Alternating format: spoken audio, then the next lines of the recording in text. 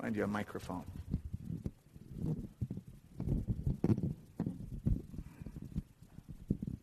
you go. All right. Praise the Lord.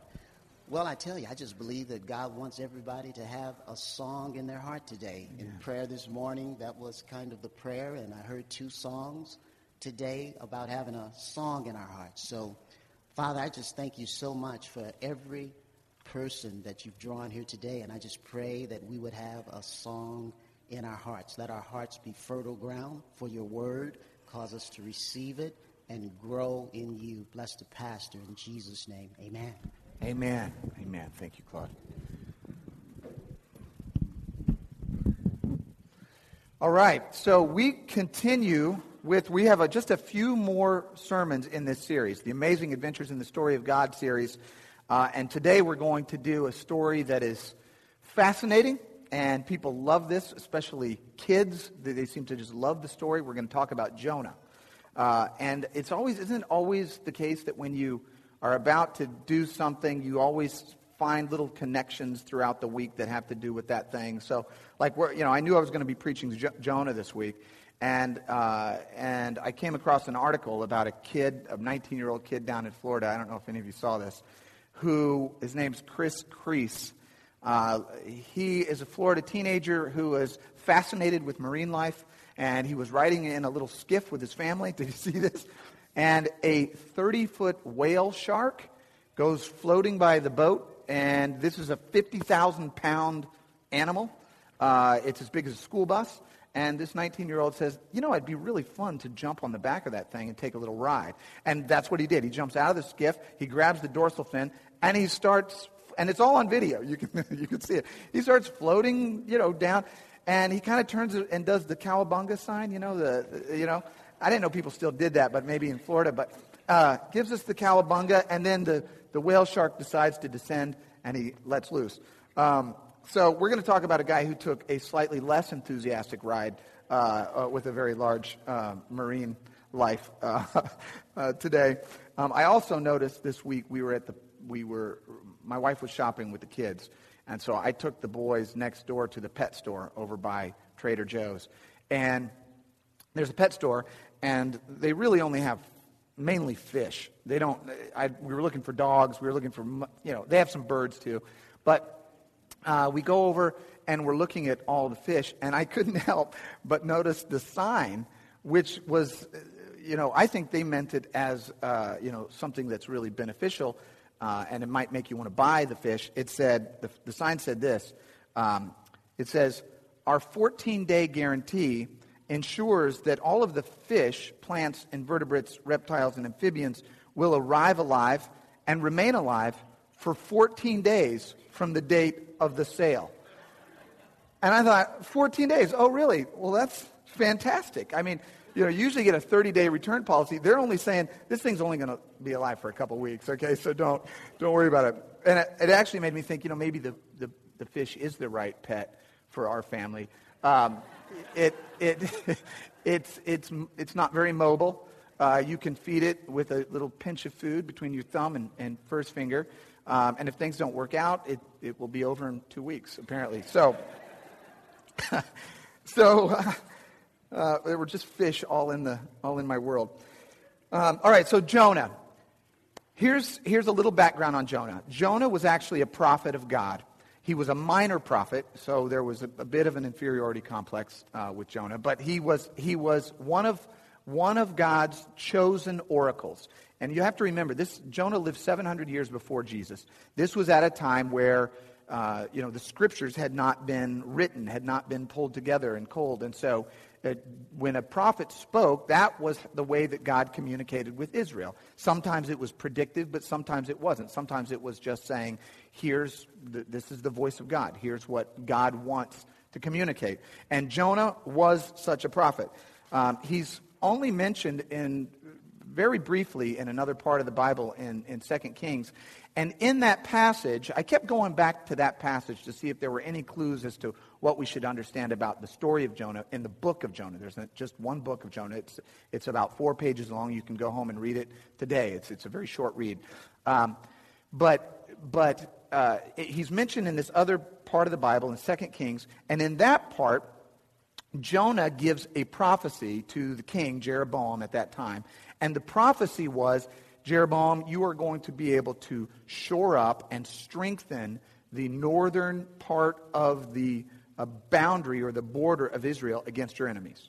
So that was the one prophecy that Jonah gave, other than what we're going to learn about today. The only other prophecy he gave was a prophecy about us being able to keep them away. All right? And that's important, I think, for the story here. You see, Jonah grew up in a town near Bethlehem. Bethlehem is up at the northern part of Israel. And if you look at a map of the date and time, 600, 700 years before Jesus, right above Israel was Assyria. And in Assyria was an encroaching force that was coming always incrementally towards Israel, trying to overtake it. Assyria... well, let me before I jump into Assyria, let me just start with the passage here. So Jonah 1 through 2 says, "Now the word of the Lord came to Jonah, the son of Amittai, saying, Arise, go to Nineveh." Nineveh is in Assyria. "Go to Nineveh, that great city, and call out against it, for their evil has come up before me." So God is telling Jonah, go up to Assyria. Nineveh was the capital of Assyria. Go up to Assyria and tell them that I'm going to be, bring judgment upon them, and I want you to tell them to repent.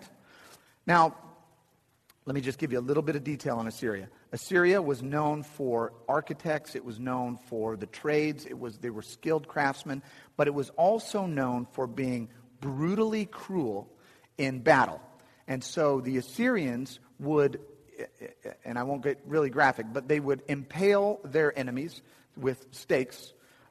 They would behead them. They would flay them alive. They would skin them. We know that not only from the historical accounts that were issued at that time, but in archaeological evidence that we have dug up today, the Assyrians, and here's a relief that the Assyrians have, you actually see, I don't know if you can see it there, but they were proud of this conduct. They were proud of the fact that, if someone fought them, they would absolutely destroy them. They would impale them. They would behead them. They would skin them alive. And so these were the carvings there in Assyria that were sort of promoting or bragging about, if you will, their exploits. So remember, these are the Assyrians. These are the people that Jonah is called to preach to.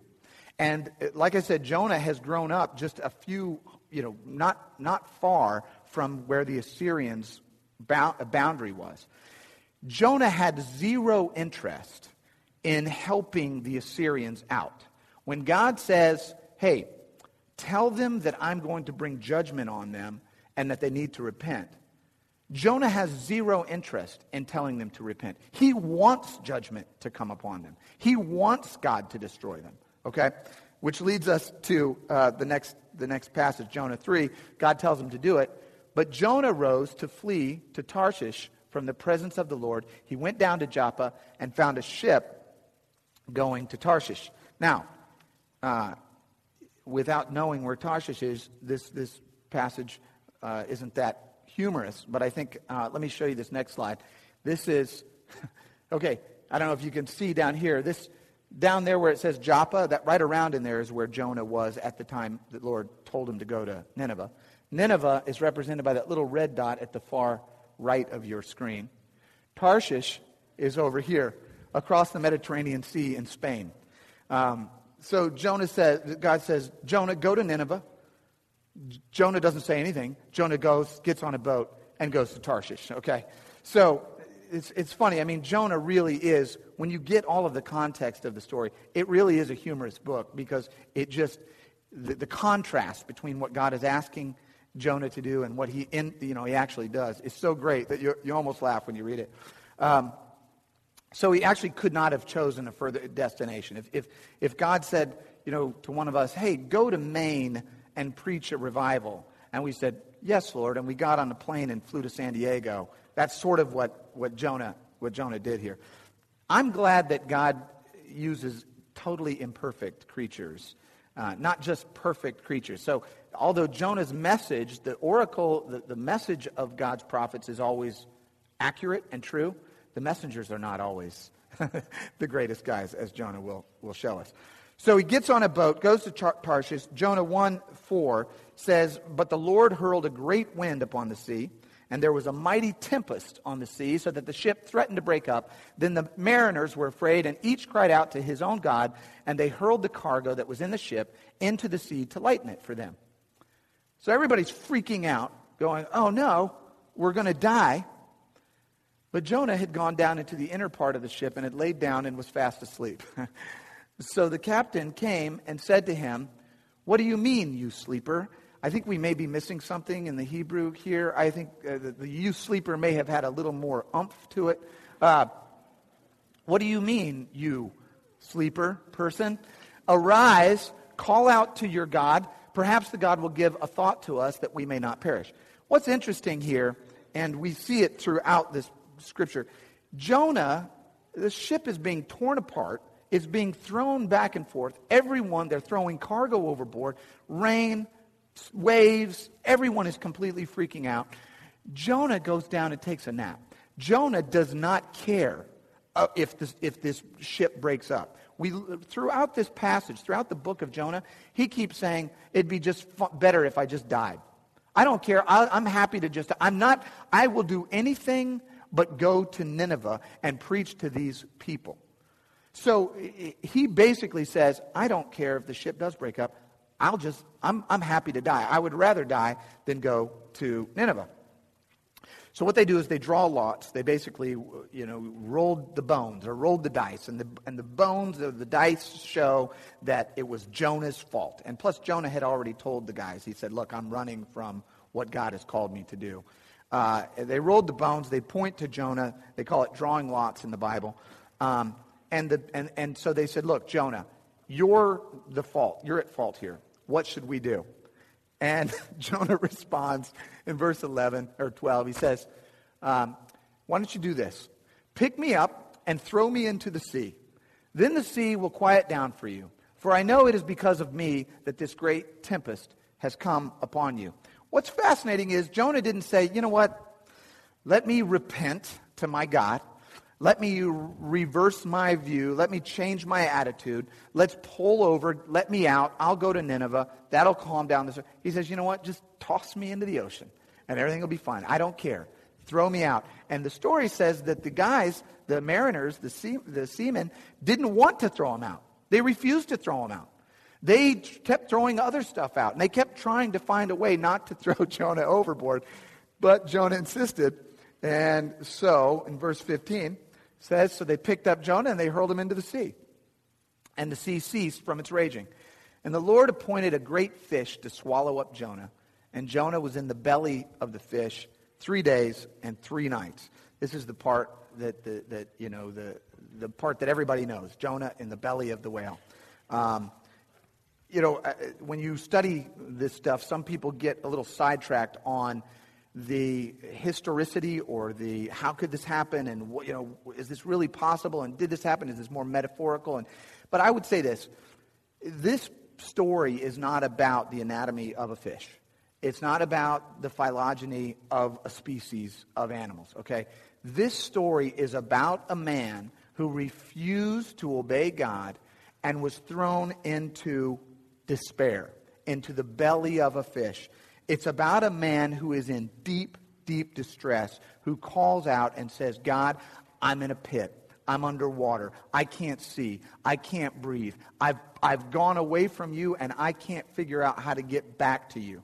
And I think that is the part that really, on a sort of a spiritual and emotional level, hits home for us, because we have all been in this situation. One thing that I love about Jonah, unlike some of the other stories that we've read, the last few stories that we've gone through, Esther and the 3 Hebrew children and some of these, they suffer, or Job rather, they suffer as a result of things that are totally outside of their control.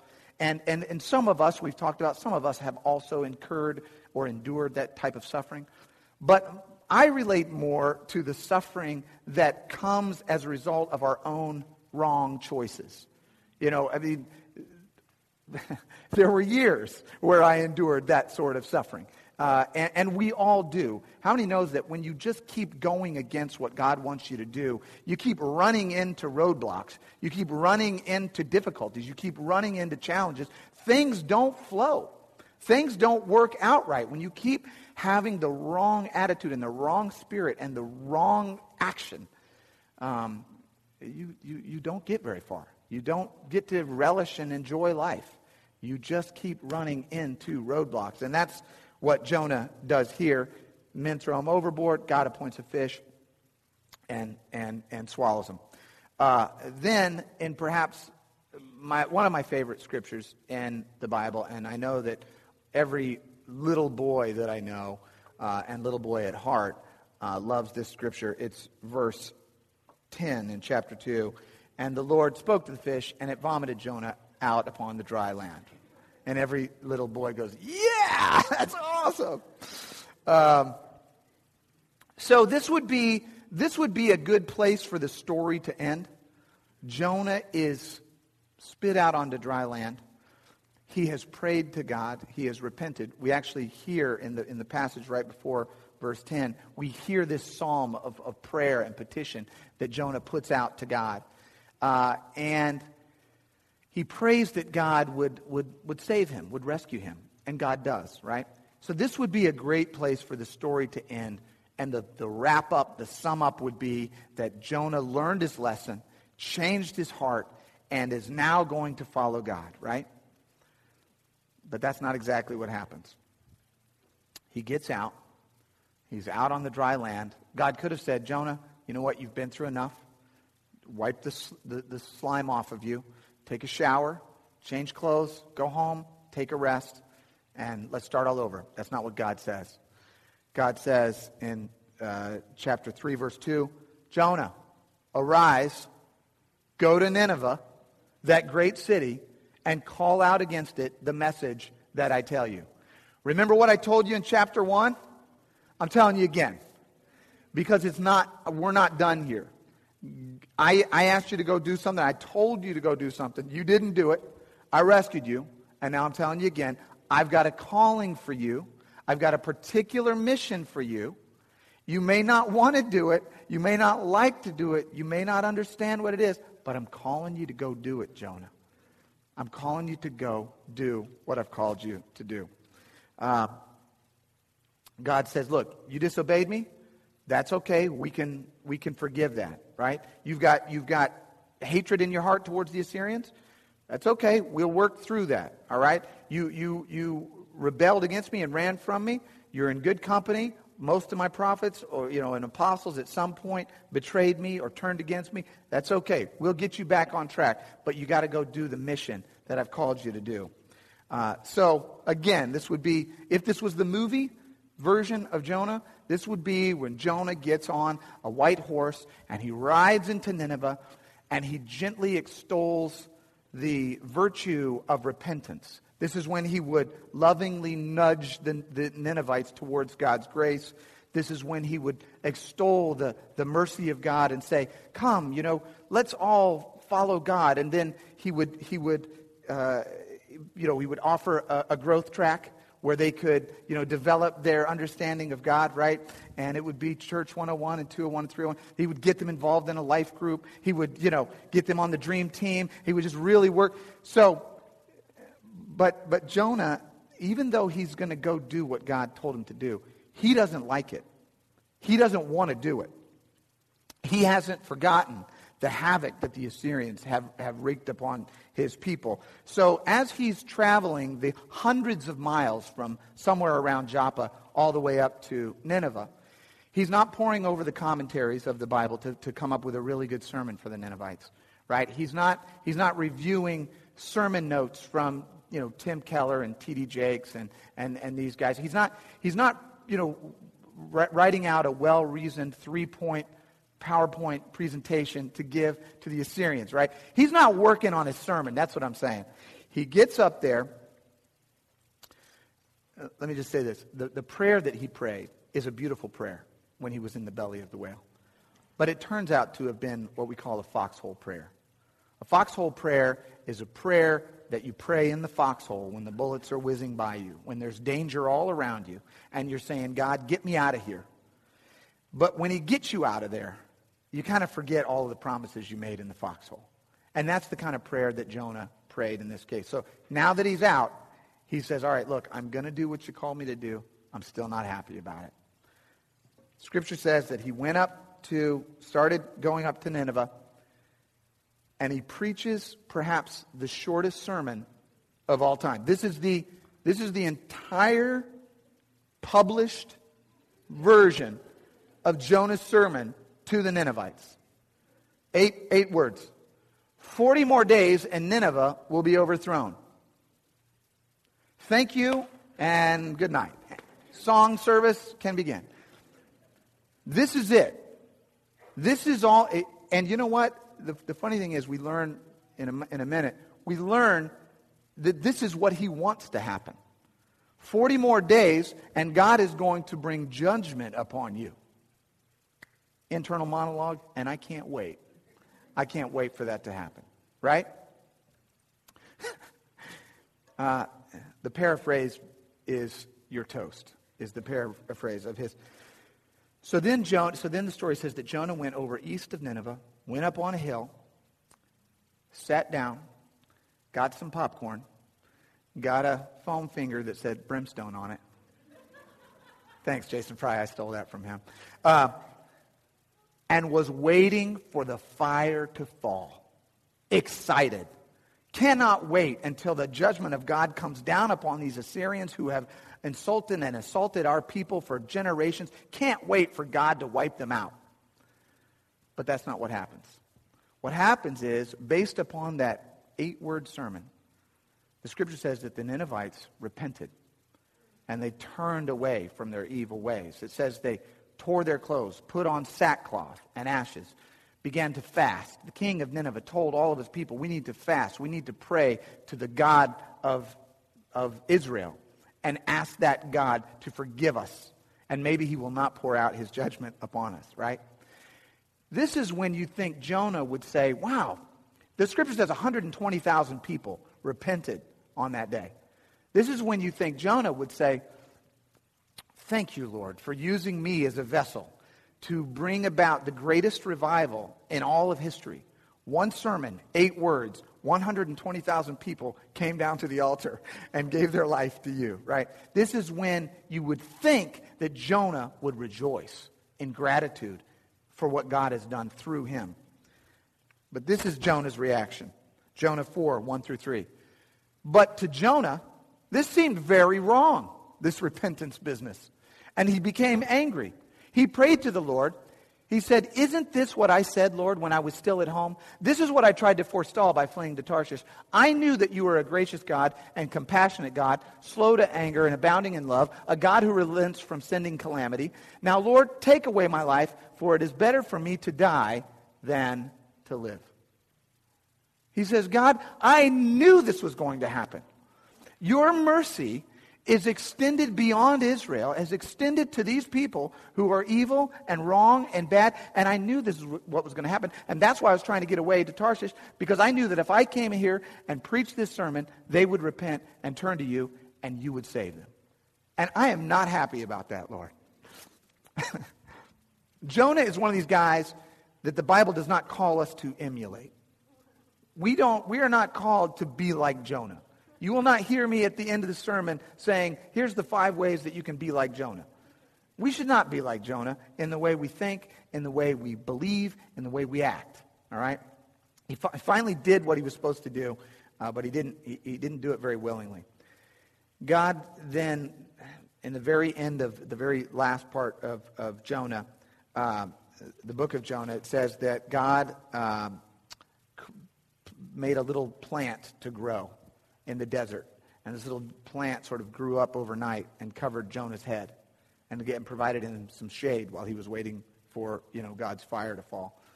And then it says the next day God sent a little worm to eat the plant so that the plant would die and come back down. and of course Jonah is angry, and the Lord speaks to Jonah and says, why are you angry, Jonah? And he says, because, I had a plant and it grew and it was a shade and now it's gone.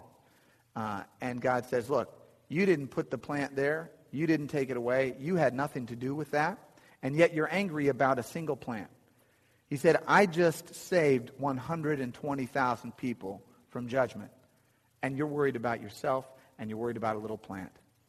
And that's how the story of Jonah ends. We don't know whatever became of Jonah. We don't know if he ever got it. We don't know if his heart turned around, if his mind repented. We don't really know. But the story ultimately is not about Jonah.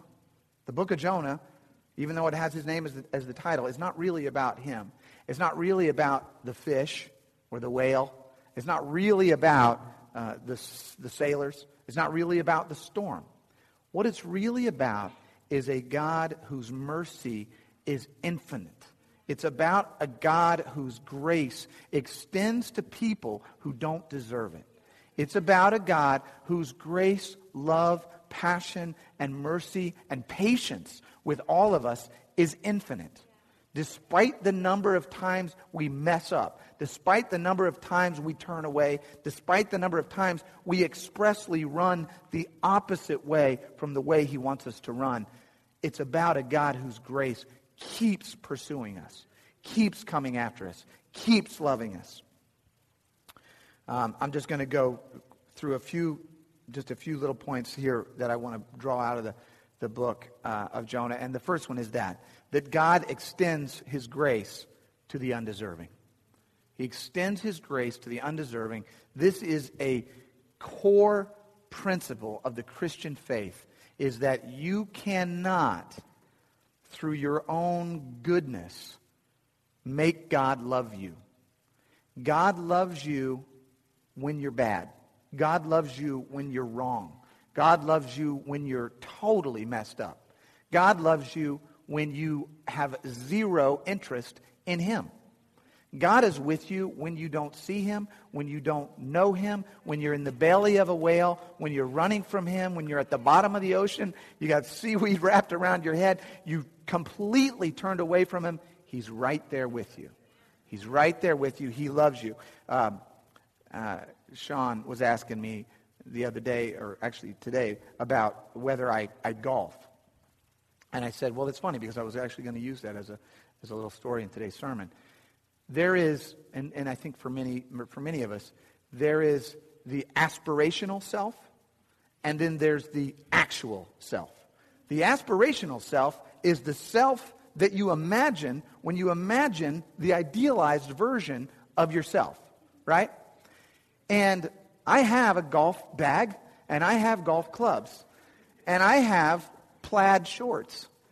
And I have golf balls, and I have gotten out on the golf course more than once. And for some reason, in my mind, every time, it's like, this is the time. I've figured it out. I've got it. It's going to work this time. In fact, I had a when I first started working here in St. Louis, some of the guys from my work, we all went out golfing together, and I was a part of a threesome of guys golfing. And it was some people from the firm where I work. And it was a partner, a senior partner, and then it was like a senior associate who was sort of on the cusp of becoming a partner, and then it was me, who was the brand new guy who just, kind of just showed up. And so we actually golfed in that order. We had our own pecking order. And so the partner gets up and, gets up there. I'm left-handed, but he did it right-handed. And he just he swung, and that ball went flying. I mean, straight, high, far. I mean, it just, it's like landing near the green. It was beautiful. And I thought, and this is hole one, and there's going to be 18 holes. And I thought, man, this is not going to be a good day for me. Because I have never, even in my aspirational moments, hitting the ball, I've never hit a ball anything like where that ball went. So, fortunately, I wasn't the second one up. The senior associate was the second one up. He got up there, and he had on the golf gear too. He looked like he knew what he was doing. He gets up there, lines it up, pulls back, misses the ball completely. Whiff, no ball. And I thought, this day's not going to be that bad, actually. It's not going to be that bad. As I think I'm somewhere in between these two guys. But we have this aspirational self, right? And we have the actual self. And we tend to think that God loves the aspirational self, but he doesn't love the actual self. And the story of Jonah says, no, God loves you as you are. God loves you where you're at. He loves you when you are not what you want to be, when you are not who you want to be. And there is a terrible idea that sort of permeates many churches, and that is, get right with God, and then everything will be okay. And what they mean by that is, straighten up your act, do right, and then God will love you. Listen, straighten up and do right are good things, and we will preach those things. But that's not how you get God's favor. God loves you when you are yet sinners. Romans 5:8 says, while you were yet sinners, Christ died for us. Christ loved us.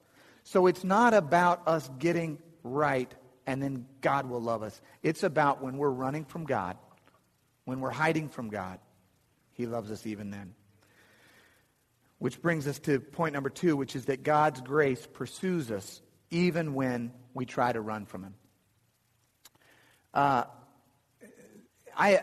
My wife knows this story. My family knows this story. I don't talk about this story very much, but I will share just a bit of a story of when I felt like God had first called me to ministry. And, you know, many of you know that my family were ministers. My dad, my grandfather on my mom's side, my grandfather on my dad's side, and 90% of my uncles. So there were some preachers in the family. And at 18 years old, I remember I was coming up to the end of high school, and I was really trying to figure out, God, where do you want me to go? Which direction in life? Where should I pursue? What direction should I go? And I stayed after church one time, and at one evening, and it was the church that my father pastored, and everybody had left, and I went down into a Sunday school room in that church, and I began to pray, and I began to read Scripture, and I began to really seek out what God would have me do.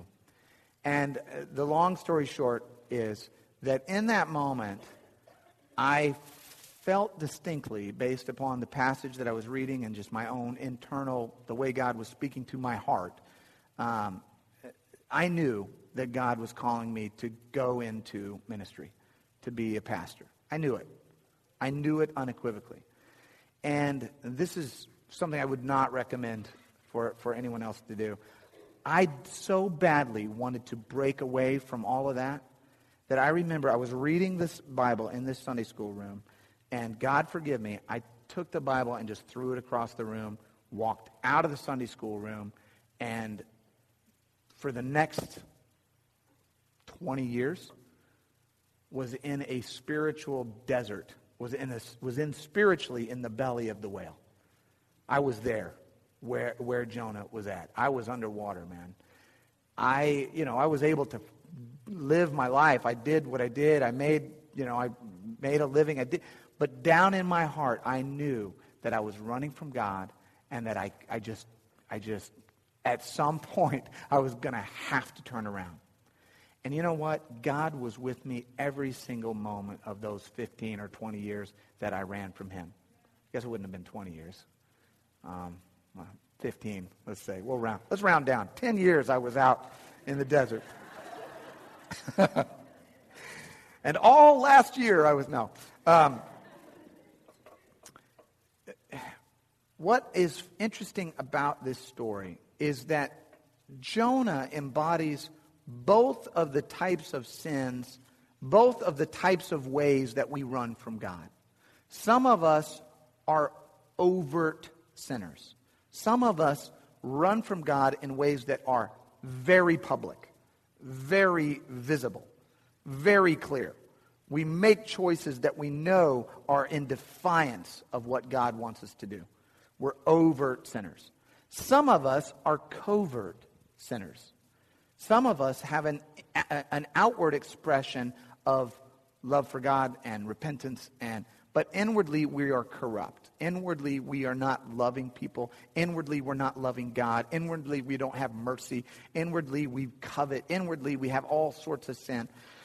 All of us have probably toggled between these two at some point in our life. Jonah does both in this one story. The prodigal son parable is just that. It's one son runs out, and just blows it, blows all of his dad's money, goes to wild, reckless parties, and the other son stays home, works hard, but has just bitterness in his heart, and Jonah does both. Jonah runs from God, and then God turns him around, and he does what God tells him, but in his heart it's not there, right? And what God is saying, I think, through this book is that whatever kind of sinner you are, God is still in pursuit of you. His grace is still pursuing you. His grace is still reaching out to you. His mercy is still trying to bring you to Him. He's trying to open up your heart and spread His love into your heart and into your life. So one commentator called Jonah's attitude when he was mad about the repentance, he called it spiritual infantile regression. He said, what Jonah wanted to do is just like, God, I can't believe you're saving these people. He was just, I've been your faithful prophet all these years. Israel is your chosen people, and you're choosing to save these people who impale their enemies and who, are cruel and mean. And God's saying, yeah, that's right. I reach out to everyone. My love extends beyond the boundaries of Israel. My love extends to everyone, and I'm pulling everyone in by my grace. Amen. And then finally, the last point I just want to say is this, is that God is calling us to stop running and to walk in His mercy and grace. This is what He's calling us through the story of Jonah. I believe this is the, if you've got the, how do I apply this to my life? This is it. Stop running. Stop running from God's mercy. The thing is, when we're running from God, we think we're running from His judgment. We're not. We're running towards His judgment. We're running from His grace. We're running from His mercy. And God is saying, hey, stop. Stop. Let me pour out my grace upon you. Enjoy the grace. Enjoy the mercy that I have for you. I read a story not long ago in the paper about a guy, David Lee Kemp. He was a 43-year-old guy, and he was actually on trial for murder, and he was incarcerated. And in 1999, he and several other inmates in Oklahoma had this sort of daring breakout, escape. They had I believe they did it, they threatened the guard with a barbecue fork. And anyway, they all took off and they escaped, and everyone was captured except this one guy, David Lee Kemp. And David Lee Kemp was on the lam for 43 years, running from the law, hiding, ducking, keeping away from the law, and he was successfully doing it. But one day I think it was actually last year, or maybe it was 2 years ago, he walks up, he's at a truck stop, he walks up to a trucker, and the newspaper article said that the trucker was apparently asleep, so I don't know if he just went to the cab of the truck or whatever, and he said, hey, grab your cell phone and dial 911. My name's David Lee Kemp. I've been on the lam for 14 years, and he said, I'm tired of running. I'm tired of running. I just want to stop. And I think, in a metaphorical way, some of us may be tired of running. There may be those parts of our life that we have just kind of kept from God, and we've kind of hidden from God, and we've tried to, run from God. And God's saying, hey, stop. Aren't you tired of running? Like, come to my mercy. Come to my grace. Turn around. Let me love you. Let me shed my light upon you. Jonah had he was doing three things wrong. He was thinking wrong. He had the wrong attitude, and he was acting wrong. And we won't get into this much today, but a lot of times one leads to the other. You have the wrong thought or belief. It creates the wrong attitude or feeling in your heart, and based upon that, you engage in the wrong action. Right? It sort of flows one to another.